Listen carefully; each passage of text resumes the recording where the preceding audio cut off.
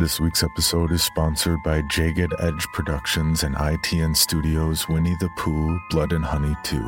Only in theaters, March 26th to March 28th.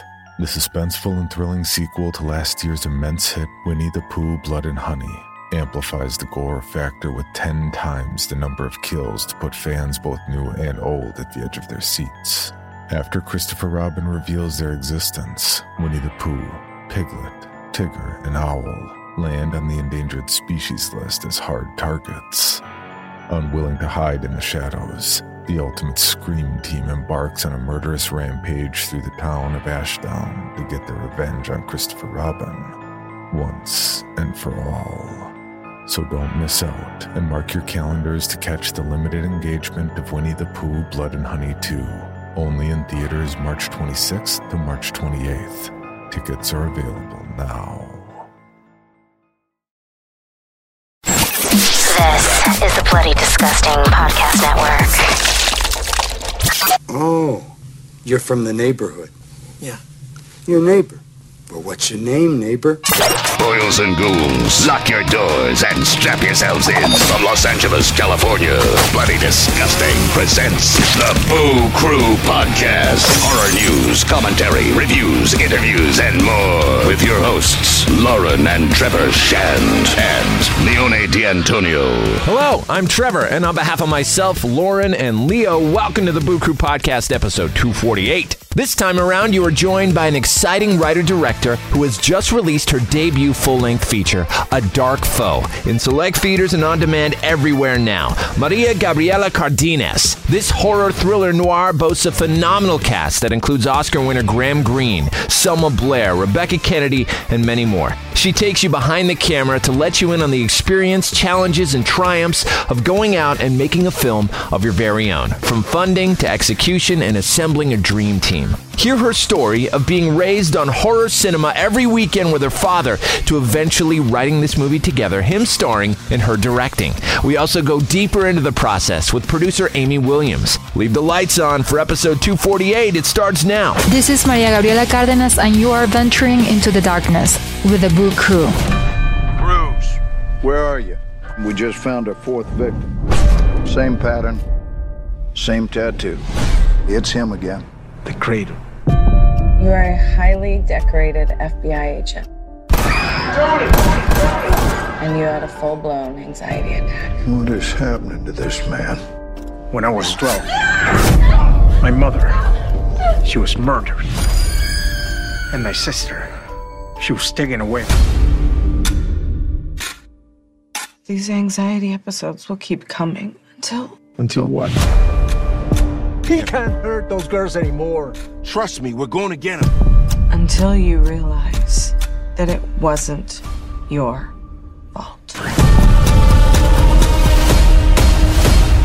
child who became an FBI agent just to find me. Go ahead, scream. That's all we need. Another victim crawls onto the gurney for a Boo Crew autopsy. Joining the Boo Crew in the Speakeasy studio is a vibrant and visionary new writer, director, producer, production designer, script supervisor, and editor who is quickly becoming the talk of Hollywood. After creating some award-winning short films of her very own, she ventured to make her feature debut at the age of only 23 years old, with an exceptional cast including Oscar-nominated and Gemini Award-winning actor Graham Greene, Selma Blair, her own father, Oscar Cardenas, who she co-wrote the film with, and the list goes on. She started her very own production company. She is absolutely killing it, and they are poised to release that very film. It's a unique take on the thriller horror genre. It's called A Dark Foe, already getting critical acclaim. She's brought along with her producer, Amy Williams, whose credits include 2016's Mothers and Daughters, among others. We are honored to welcome Gabriela Cardenas, everybody. Yeah! Thank you so much for having me. It's an honor. Are you kidding? And the movie is amazing. It is. Loved it. So good. Thank you, so good. I'm so happy you guys liked it. Oh my God, yeah. You know, A Dark Foe has an incredibly evolved, seasoned, and confident look and feel to it. You know, never mind the fact that it's your debut feature, but it also, you know, the work of someone who really understands the tension of a great horror film. What are the first horror films you remember experiencing that had a strong impact on you? The first horror film that had a really impact on me was The Exorcism of Emily Rose. Yes. I was like about in 6th grade, and I remember watching this film, and literally after I watched that film, 2 weeks after, I was waking up at 3 a.m. every single night. Oh, no. I was like, what is happening to me? Because I grew up in a very Catholic school, so I truly believe in it. And I was like I woke up at 3 a.m. and I saw like these dark shadows on the walls. And I was like, oh my God, the devil's here. I don't know what's going on. But obviously over time, like it faded away. And also what traumatized me about this is that the main protagonist that played Emily Rose like died of starvation too. So yeah, it was definitely horrifying, and that was like my first experience. Whoa! Did you ever look deeper into the real story of Annalise Michel? No. The German girl? After I had that, I was like, I'm never going to watch an exorcism or any horror film, and look at me now. Like, right. I'll tell you that story is really good, and it's leaked all over the internet. You could find the audio tapes from her experiences and her exorcisms online on YouTube. Oh, really? But I will say it's the most chilling and scariest things you'll ever hear. Maybe I should look at it now. Doesn't she start like talking in different languages and things? Yes. Yeah. And it's a sad story because she's starved herself to death, and yeah. So sad. Well, what are some of the other horror movies and filmmakers that you find yourself going back to now and taking inspiration and reference from? Darren Aronofsky, David Lynch. Yes. Alfred Hitchcock. I grew up watching a lot of Alfred Hitchcock my whole life with my father, so definitely he had a big influence in my work. And like old films that I loved back in the day were Halloween, like The Grudge, and Sixth Sense. One of your first shorts was 2017's Bon Appetit. Yeah. And it was a horror film. What is it about creating in that space that you like? For me, creating like this space, it's all about, creating the tension between the characters and really building up to that moment of suspense. And yeah, I think that's like definitely very important when creating a horror. And when I did Bon Appetit, actually, it was like my first time, like doing something with horror, but it was kind of more like a horror comedy, Right. And it had this character where this girl has like this friend, and she's like, oh, let me go visit you. Let's go have dinner at your parents' house. And then the parents end up having her trapped in this basement. And then she's like, obviously, things happen to her with the father that also was played by my father. He was doing the Hannibal character. Talk a bit about you're a big fan, as you said, of kind of that film noir, right? Alfred Hitchcock and David Lynch, Lost Highway, all that kind of stuff. Can you describe what film noir is for those who might not be familiar with that style? Yeah, definitely. Well, film noir tackles basically on the idea of having this character that most of the times he investigates, and there's this person, this lead that the person follows, and then things unravel basically. And also what noir is very known for is like their high contrast and low contrast visually, and also like sometimes like narration. They also have like specific characters like the femme fatale character. Have you ever discovered like the Italian giallo movies? It's kind of kind of a similar realm of sort of post. I think it was post like what Psycho. Right? Okay, yeah. Up until the 70s, 80s. Before it was like the slasher genre. Before the slasher genre made it mainstream. Oh, really? Yeah. I think you would love it. Oh, I'll check it out for sure. Like for me, like noir films that inspired me were like Sunset Boulevard. More recent, well, not recent, like neo-noirish, like Basic Instinct. I had a weird obsession with that movie for a while. Which else? Well, Vertigo, North by Northwest, all of those. Nice. Yeah. Now, has your father always been in the entertainment industry? No. Really? Yeah. He grew up doing acting, like studying acting, but then he kind of stopped, married my mother, and started like a business career. And then me, like I started having like this passion for film because he loved film, It's like he never like kind of left watching films. So we sat like every weekend since like I was like 14 years old. It was like mandatory to watch movies every single weekend. And that's how I fell in love with film, that when I came here to study college filmmaking, he saw my passion for it. And I told him, you gotta go back to it. And since then, like I introduced him to he's like in all my short films, and he went back to acting because of that. What a cool way to connect, too, right? Yeah, it's amazing. Yeah. Oh, yeah. I think like working with him is like definitely one of the best things that I have, because it brings us together even more, like it's a father and daughter relationship, but since we have this big passion, it's like we're even closer now, Was that the origins, like the beginnings of Path of Thorns? Yeah. Oh, yeah. That's great. Yeah. Was there one film that made you realize that you wanted to become a director? Yes. And what was that? Requiem for a Dream. Oh, so good. I know. That movie's hard to watch sometimes. It's so weird when I tell people that I love Requiem for a Dream, people are like, okay. but I don't mind saying that, because I feel it's such a strong film with such a powerful message that I think everyone should watch, Yeah. Yeah. Who's your favorite character from that movie? I would say the mom. Ellen Burstyn? Yes. Yeah, mine too. She's so disturbing when she's watching the TV and then she gets obsessed with the diet pills. The fridge when it starts moving. Oh my that God. scene is insane. Yeah, it's crazy. Mm-hmm. It's crazy. Yeah. No, I love that film so much. Yeah. Can you describe the experience of going out and making a film for yourself?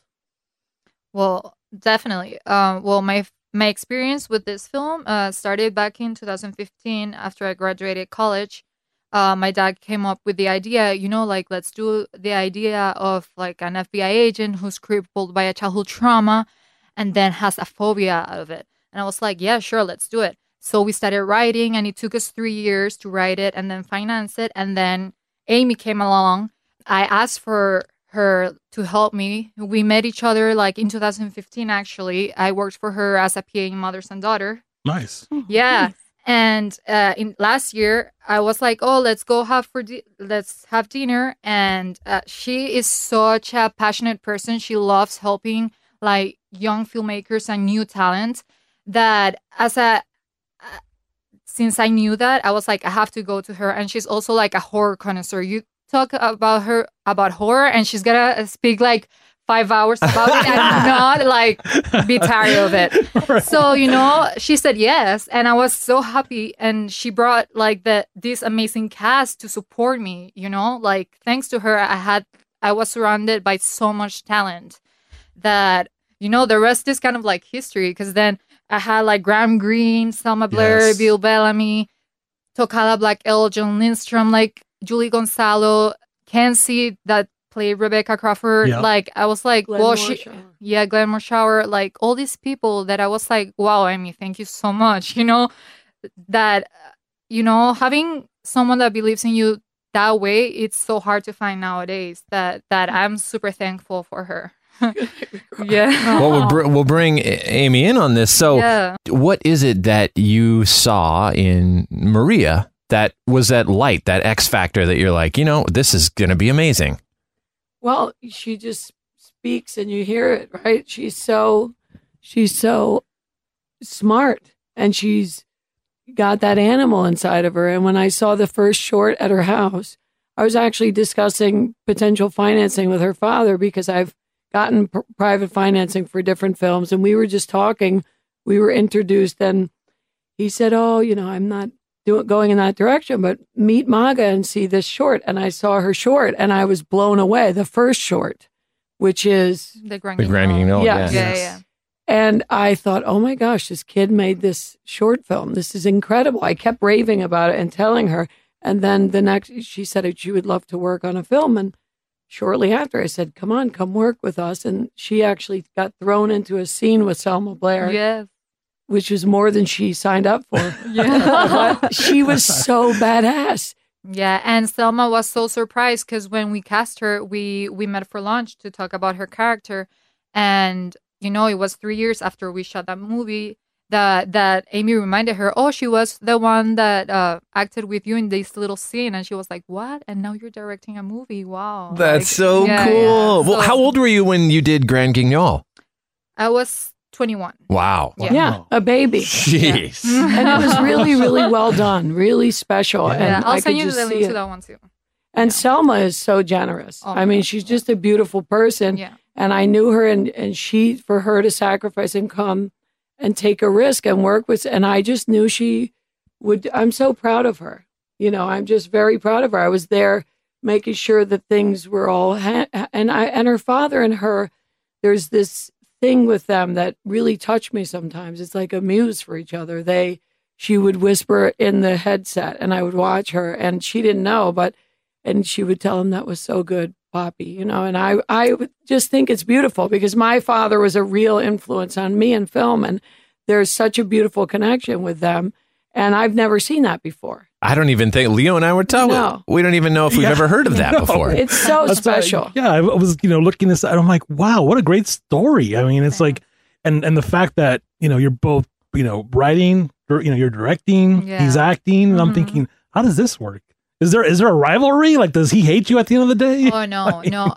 Since I feel like since we have like the same passion for like the same films, since he influenced me so much with noir and crime and horror and all that, like we kind of have like the same vision towards the things that we like. So actually we work like so well together. Obviously there's disagreements sometimes and we get into these like arguments, but then by the end of the day, like we're always happy with the decisions we make. Is it ever like you ever think about it like, oh, well, he's my father, he's older and he's wiser, so he knows better? Or is it your director, hat is on firmly and you're thinking, no, I have a vision. Yes, I tell him that like, you have to trust me, like obviously I listen to him. Anything that he has to say, I always listen. But, when we're on set, I'm directing and he's the actor, like we definitely like respect each other that way for sure.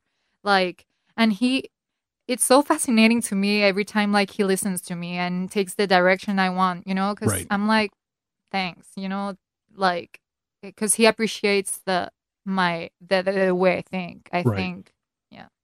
Amy, so can you talk about the process of getting these wonderful actors involved and convincing them to take a chance on a first-time, very young director? Well, it's terrifying for me. I'm going to be honest.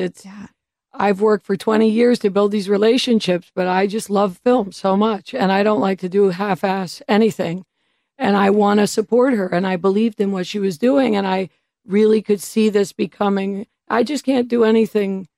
And she loved these characters, and she wanted these people, and I just went for it, and you pray and hope that they'll respect what you've done. And I love an actor to give back, give back to art. And art is generous. I say it all the time. It's not supposed to be selfish. And it's hard. It's hard. It was a hard shoot. It was 30 days of pretty much overtime all the time. And their first baby. I also have a gift of being in the other's shoes. And a lot of people can't understand sometimes that there's this unveiling. They're from Venezuela.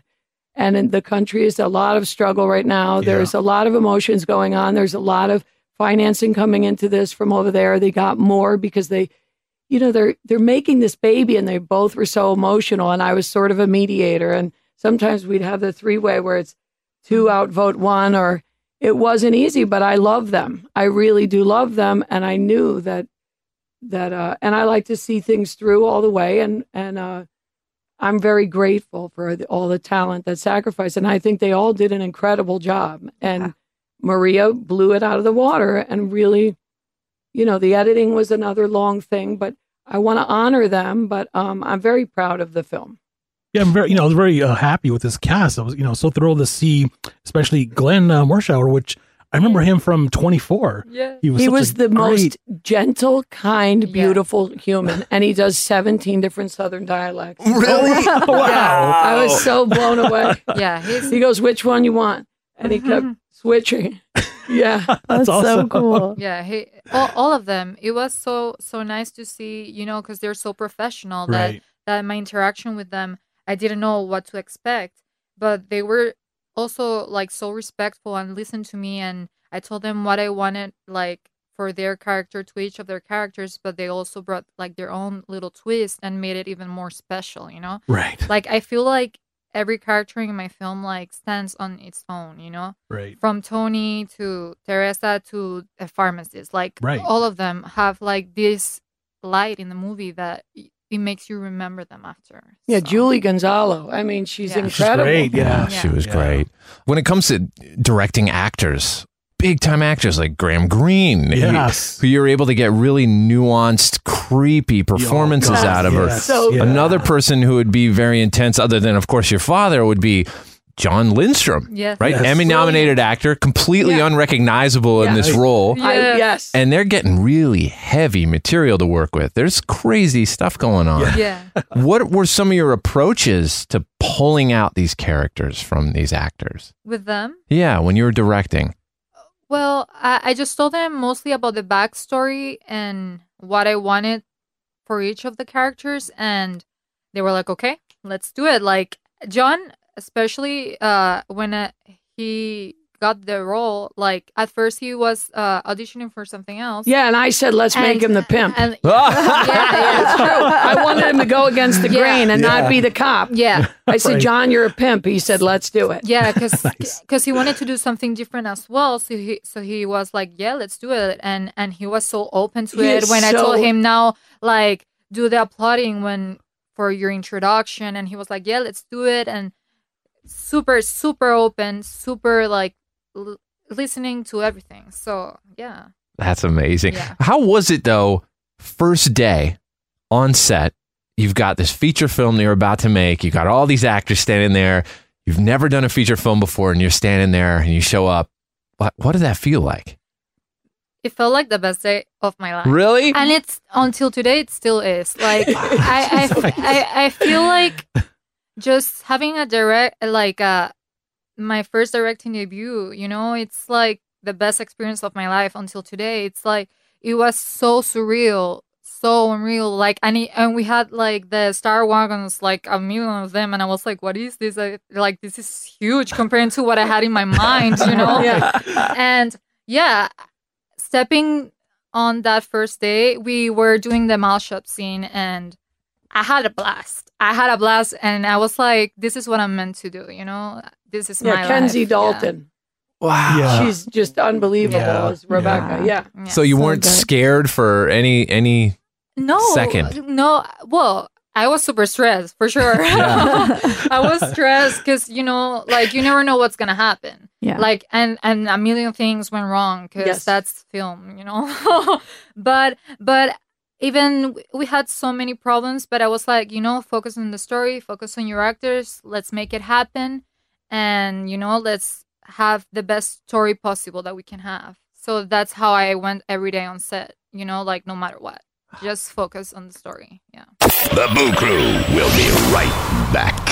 2 Alfred Hitchcock thrillers for the price of 1. Alfred Hitchcock's Marnie, starring Sean Connery, the screen's most exciting star, and Tippi Hedren. Plus, Alfred Hitchcock's The Birds, starring Rod Taylor, Jessica Tandy, Suzanne Plachette, and Tippi Hedren. The Birds could be the most terrifying picture I've ever made. 2 Hitchcock thrillers for the price of 1. Marnie and The Birds, both in Technicolor.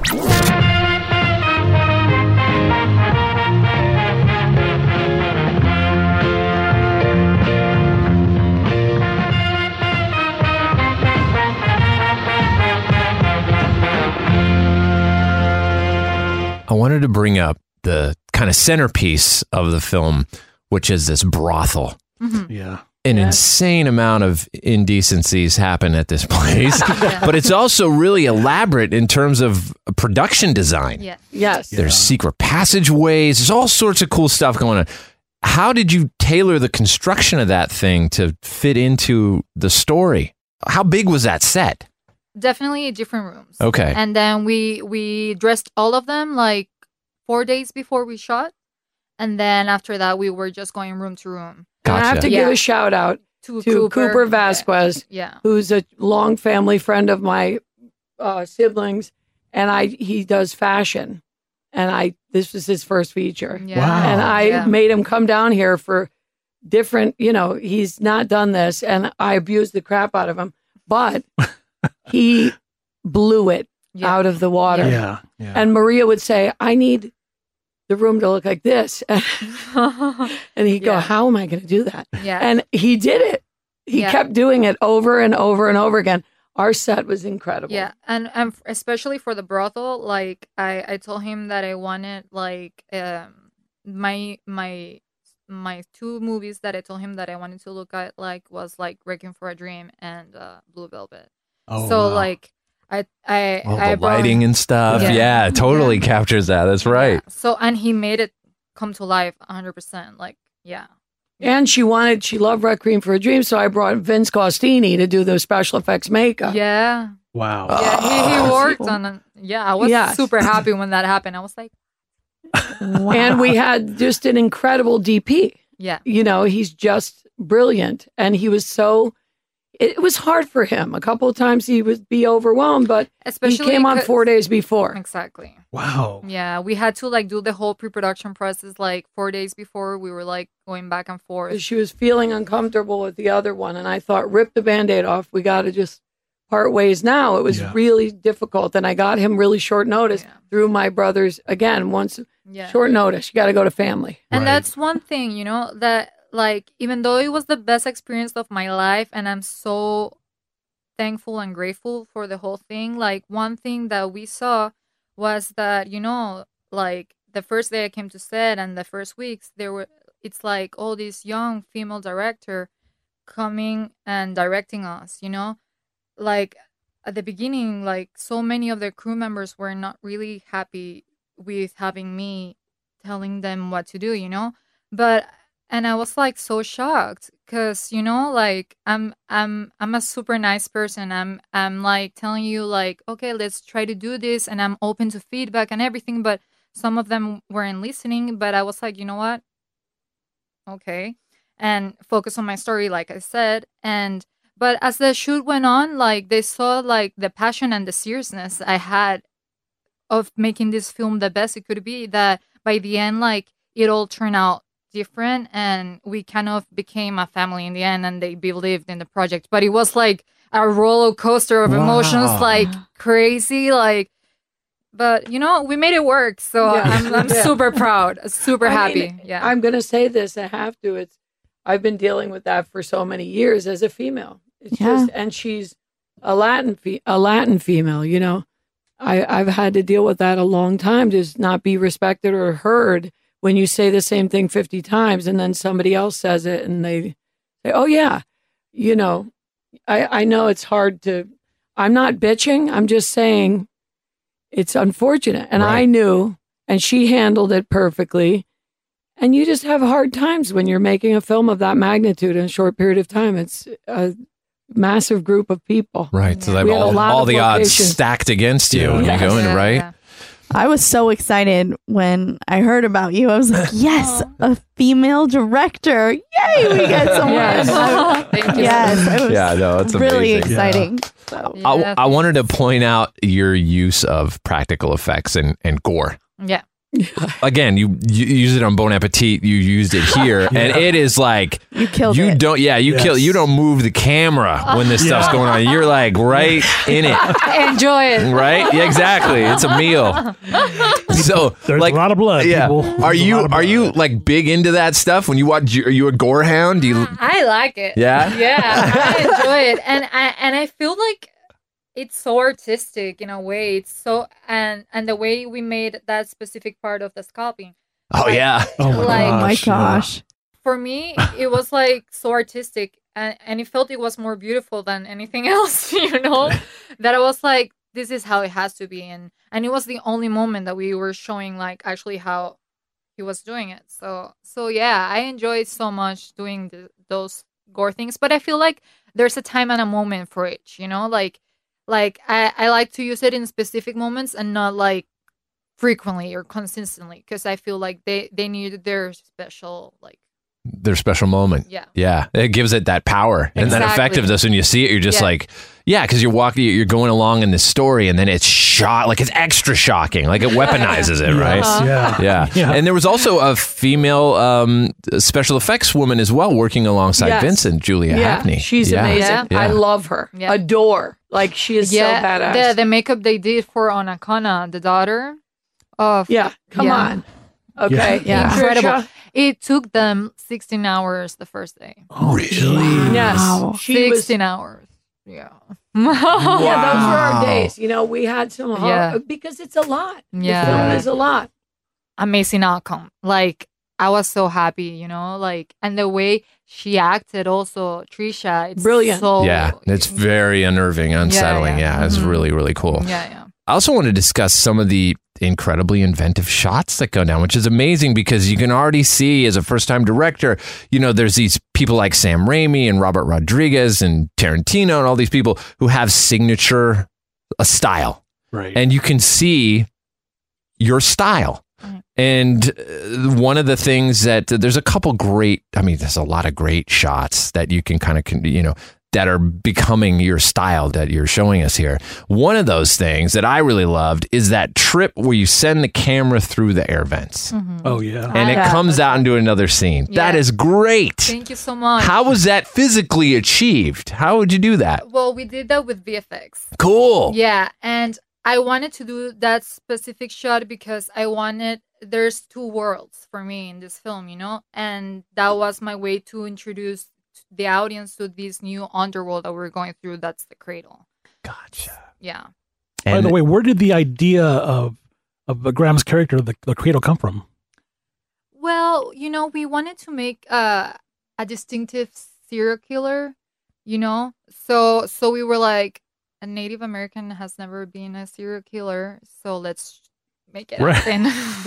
That's how it came about, you know? And then we started researching a lot, you know, and we felt like the scalping and make it relatable that he's not just killing people to kill, but just to save his daughter. Right. You know, was gonna make him more three-dimensional and also people to care about him, even though he's this crazy person. Very crazy. Also the Cherokee was, you know, that we wanted to honor them and not be disrespectful at all. Yeah. Right. We had a translator and all that stuff to write that correctly, etc. Yeah. We were a little worried about that. Yeah. Oh yeah, like, because you never know how people are gonna perceive that, you know. Sure. Like, but it's risky, but at the same time, you know, we have to show people new things that have never been seen. So we were like, we just gotta go with our gut and make it happen. Like, I loved Tim Jones' score, and it was sweeping, and it had this romantic darkness, and it really gives a film a really one-of-a-kind tone. How did you find this perfect sound? It's amazing. Thank you so much. Yeah, I love Tim, first of all. He's so talented. Well, when I started speaking to him, I told him that I wanted the noir and horror to intertwine, you know? And so we started exploring, and we went from, like, you know, the rural world of Tony Cruz, and then I told him, like, for him it's like redemption, and then we go to Rebecca Crawford, and this is the part where we bring the noir strings, and then when we go to the cradle, we are gonna, like, bring the terror and the horrific score, like, alive. But we also played with that when we did, like, the contrast when he was killing the victims by playing the lullaby. Oh my God, that's the worst. I remember when I was a kid, there was these movies like, I think one of them might have been Don't Go to Sleep, maybe. It's the one with the pizza cutter. I swear it has like the Brahms lullaby song in it. The music box. Yeah. And like, as a kid, I'm like, that's supposed to be a nice, peaceful song to go to sleep to. Nightmare-inducing song. You know? Yeah, but yeah, Tim. I feel like Tim. He's so wonderful. He's done like Marvel films, you know, like Thor. Yeah. Yeah. So when he said yes to help us, I was like, okay. Was that another Amy? Were you directly involved in getting him enlisted? So sorry. They got him through the sound guy. The sound guy is great too. Yeah. Paul Ratayak. Yeah, he did. Paul Ratayak. Yeah. And why not put a nice big cherry on the sundae? I mean, you can't do something. We both think alike in that way. We like to do the thing right, you know? Yeah. Even if it's a new artist, you give somebody a chance. I tell her, somebody gave you a chance. That's something that's just really important to me. There's a first for everybody, you know? And if somebody's given the chance and the support and the love behind them, it's amazing what people can do. I just really think it's such a shame how many stories are out there that don't get to be told because people don't believe in them or even listen to them. And I'm really about finding those diamonds and helping them to tell their story because art is so fantastic and sacred and we're missing out on so much, you know? I just think I'm so excited with what she came up and she turned 24 when we wrapped. Yeah. Nice. We had a party. Yeah, little birthday. that was another thing I loved. It's like my favorite birthday of all time because I also spent my day, you know, doing my first feature. It was my birthday. And we were shooting one of the scenes of the cradle at night. I was like, oh my God. Oh, wow. That's crazy. Did you have a party in that brothel? Yes, kind of. Well, we actually had the shit box, right? Oh, yes. Oh, my God. My brother-in-law made that. Really? Yes. Okay. Yeah. Wasn't easy. What was it? Cream What was that was the inside? cream? Spoiler alert. Was that payback to your dad for something? Like, why were you pissed at him? Why were you He upset? loved that thing. No, He wanted it. He knew it was coming because Oh my he wrote it God. with me. So That's one part, and then the other part's the pharmacy part. I'm like, this is funny. yes. It's one of my favorites. I really love all of that. he actually suffered a little because it was so late at night and that was so cold that. But, Yeah, I was you know, worried about him. Yeah. So, okay. Like my first child, I kept everything. Like, so this is your first feature film. Did you keep anything? Did you feel like you were going to keep any props or any costumes from it? Just as a memento? We kept the 3 tiny wooden male figures. Oh, yeah. I was going to ask you about that. I also have the daughter's dress. I save everything. I'm sentimental. Yeah. Me too. Yeah, and that's a custom made dress. My youngest daughter is a dancer at NYU, and her costumer made that, and she's so wonderful, and she made it with so much love and Cherokee style. Mm-hmm. It's official. She researched, and so I have that. Yeah, I saved a couple things. The sign for the ice cream store. Yeah. The atelier sign as well. Oh, cool. Yeah. Yeah, I think we saved a couple things. Yeah. It's so amazing to hear that this movie was filmed in Los Angeles because a lot of production seems to be not filmed here anymore. I know. So it's like, was that a nightmare for you guys? It was. Yeah, for sure. Permits and neighbors and... Yeah. It was specifically, that Path of Thorns title came for good reason. Oh, jeez. That's what Oscar came up with. I mean, for me, I was hallucinating. Okay, let's just face it. We were shooting a lot, but I never give up. And we went over what we thought we were going to do because they kept growing. And what I was trying to say before is that you have people, you just don't know. And then suddenly you go, I want red over there. And I just kept supporting it. At times it was like, oh my God, we need a new location. And before you know it, you're getting flipped. And I'm very respectful of the union. I just did 5 unions with rock, paper, scissors. And that was I always support it, but that was a big shock for sure. We were shooting and we had to do that. And it's okay. This is a podcast. But I'm going to be honest. I shoot from the hip, but we did what they said. We did everything they said. And we flipped, and it got more expensive. And we just kept shooting. And it's not easy to do something like that. Next film, I'll do it somewhere else. We'll be more prepared, but you can never be regretful. I want to say this very clearly, though. I am grateful for every single one of my people that helped and supported it. And it wasn't easy for them. And I'm eternally grateful to them for helping us and helping Maga. You know, she was stressed. She was young. There was a lot going on, but we have this incredible piece of art. It's something to be proud of. You know, it's sacred. And sometimes we're grumpy when it's happening, and then later we're grateful. And I hope that they're grateful when they see it and everything. But I'm grateful for them, all of them, for being there for us. So at the end of the day, how proud of you is your father for what what you made? I think he's very proud of me. Yeah.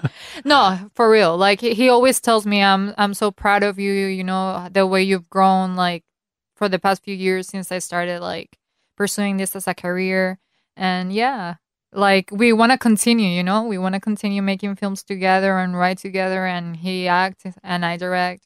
So That's really cool. So talk about, you did end up forming a company. Yes. Right, a production company. So again, let everyone know what it's called and what the motto is, what the goal is for this. Yeah, it's called Path of Thorns Entertainment, and we want to become a production company that it's doing many films in a year. We actually have two in development right now, 2 more horror films. Oh, cool! Nice. Called The Boss and The Man with the Lion Face. Wow! And we want to start with. We want to focus on horror and thrillers. That's our thing, So we'll see what happens for sure. And then we have alongside our amazing Amy that I'm so happy that we met. It's crazy how life circles you. I love her. I'm very proud of her. She makes me cry. Aww. This is so sweet. It's so weird, right? Like to find that here. Yeah. I felt that the first short film I saw, I knew. And I do love the way that her and her dad love each other. And that's very special. Yeah, no, that's extremely rare and unique. And yeah, it should be celebrated for sure. Okay. Since Halloween is on the horizon, what do you do on Halloween? I normally go to mazes, like Halloween Horror Nights. Oh, cool. Yes. Okay. That's awesome. You're one of us. You gotta come with us. You gotta come with us now. Yeah, I would love That to. would be so fun. I love going to those. Oh my gosh. Because I scream, but then I laugh, Yes. She laughs like that. Yeah, exactly. You Or kill even me. worse, like if I laugh, like I'm such a loud laugher. It's terrible, Yeah. That's cool. What are some of your favorites? Yeah. Like, if you've done Universal Horror Nights. That's the one I do the most. Yeah. That's not Scary Farm. Yes, not Scary Farm. Yes. Have you tried that? Yeah. I love that one. What about, there's also Reign of Terror, which is really a good one, fun. too. I haven't Where's done that Reign one? of Terror. Thousand Oaks. Thousand Oaks? Yeah, it's got something like 600 rooms. Yeah, and it's like one long MAGA. set with 600 We rooms. should go to that. Yeah. You guys would love it. Above a Gold's Gym. Weirdly enough, it's above Yeah. a Gold's Gym. Yeah. So they have access to it throughout the year. Yeah. So they're constantly working on it. Oh my So God. it's not like they have to take it apart and put it back together. So it's just been getting I'll be really sweeter and stressed. sweeter over the years. It's No way. beautiful. Award winning, actually. Yeah. Yeah, it's We so should awesome. go. Yeah. And it's a good, like what? The maze maybe 35, 40 minutes to get Yeah. through. Just one continuous experience, but it is it's intense. There's one that actually reminded me a lot of certain scenes in the film, actually, in terms of how the score worked with what I was seeing and the intense production design that shines in this movie. And that is Delusion. Have you ever been to any of the Delusion experiences here? No. And it's kind of like a roving haunted play theater company that they started doing in LA. And it's the stunt guy who does like The Dark Knight. Dark Knight and stuff like that. So he writes a play and they search for different historic building in LA. And every year they do it in a different historic house or an old hotel. And they fill it inside they rig it with the stunts and stuff. And then they do a play. And the play is scored. So as soon as you walk in the house, it's your little group. It's like limited to 10 people or so. The score kicks in and you become a part of this movie that's living right in front of you. And it's a beautiful experience. It's actually haunting and a beautiful experience. But it really did remind me of watching A Dark Foe. It did. Wow. I need What to a compliment. Right? Yeah. So nyctophobia. Are you afraid of the dark? I'm not. Well, I was when I was little. Ah. Yeah, 100%. I always had to sleep with the light on. Not the whole light, just like the little lamp for a while. But after that, I overcame it. But yeah, just when I was little. Now I'm not. So what scares you? What scares me? Yeah. I don't know. Well, scare for me is like more like insecurity, like safety for my family. Right. Exorcisms, possession. For sure. Even though I'm not that scared anymore about that, I still believe in it. See, I do too. I'm there too. That's why I don't. That's one genre that I have a hard time watching. Like any of those possession. Leo's all about that stuff. Yes. He watches all of those things. Yes. But like we're like Lauren's the same way. There's a great movie on Netflix. What is it called? Veronica? Have you seen that one? No. Oh, you got to check that out. What do you mean? She's got to check that. Yes. It's about possession. People playing with Ouija boards and stuff happens. That's Leo's jam. But it's based on a true story. Even worse. It was so good. This young girl in Spain. Her can't remember her full name, but it's this Stefania Gutierrez. Anyways, this really happened to her, and it's the first time in Madrid, Spanish law enforcement that a case was actually documented as paranormal. You have to see it. It was so well done. Okay. We can watch it as a group. Yes. And then discuss it. Right? Yeah, come back and we'll discuss it. That'd be awesome. Have you ever experienced anything like sort of paranormal or thought you did? Or No, I think the only time that something bad happened was when after I watched The Exorcist. Right. Yeah. Right. But I swear it was awful. Like, no joke. Every day I was waking up looking at the clock and it said 3 a.m. I was like, this can be happening. This can be happening. But it's all psychological, you know? Yeah, I was right, like, of course. I was a kid and watching that. I was like, oh my God, I cannot wake up at 3 a.m. And then I wake up at 3 a.m. That's the power of a good movie. Now people will be thinking that when they watch Dark Foe. They'll be afraid of the dark. Yeah, the walls are going to start bleeding. And, Exactly. And talk about that. It's so good, right? Like the blood, how that happens. Cool. Yeah. Now, was that practical or digital? Digital. It looked great, though. Yeah. Matt Santor is the guy that worked on it. Okay. And he did such a wonderful job. Wow. See, the best digital is when you can't tell that it's Right. digital. Exactly. Right? Well, that's good. That's good to know, right? Yeah, like coming out of the wall socket and stuff. Mhm. So good. Yeah. Well, you guys, Maria and Amy, thank you so much for joining us. Thank you so much for having It's us. seriously been an honor, and congratulations on the birth of this incredible achievement. And Thank I you. can't wait for everybody to see it. I know. It's so good. Yeah. It's so good. I can't wait either. Thank you. Awesome. Thank you so much. That was the Boo Crew Podcast, episode 248. Special thanks to Maria Gabriela Cardenas and Amy Williams. A Dark Foe is available in select theaters and on demand everywhere now. Production tracks provided by Powerman 5000. Till next time, it is the Boo Crew saying, sweet screams. Thanks for listening to another episode of the Boo Crew Podcast. Haunt the Boo Crew at talesfromthebooCrew.com. Tales from the Boo Crew on Facebook and Instagram. Follow us on Twitter at Tales from the Boo. The Boo Crew is Lauren and Trevor Shand and Leone D'Antonio.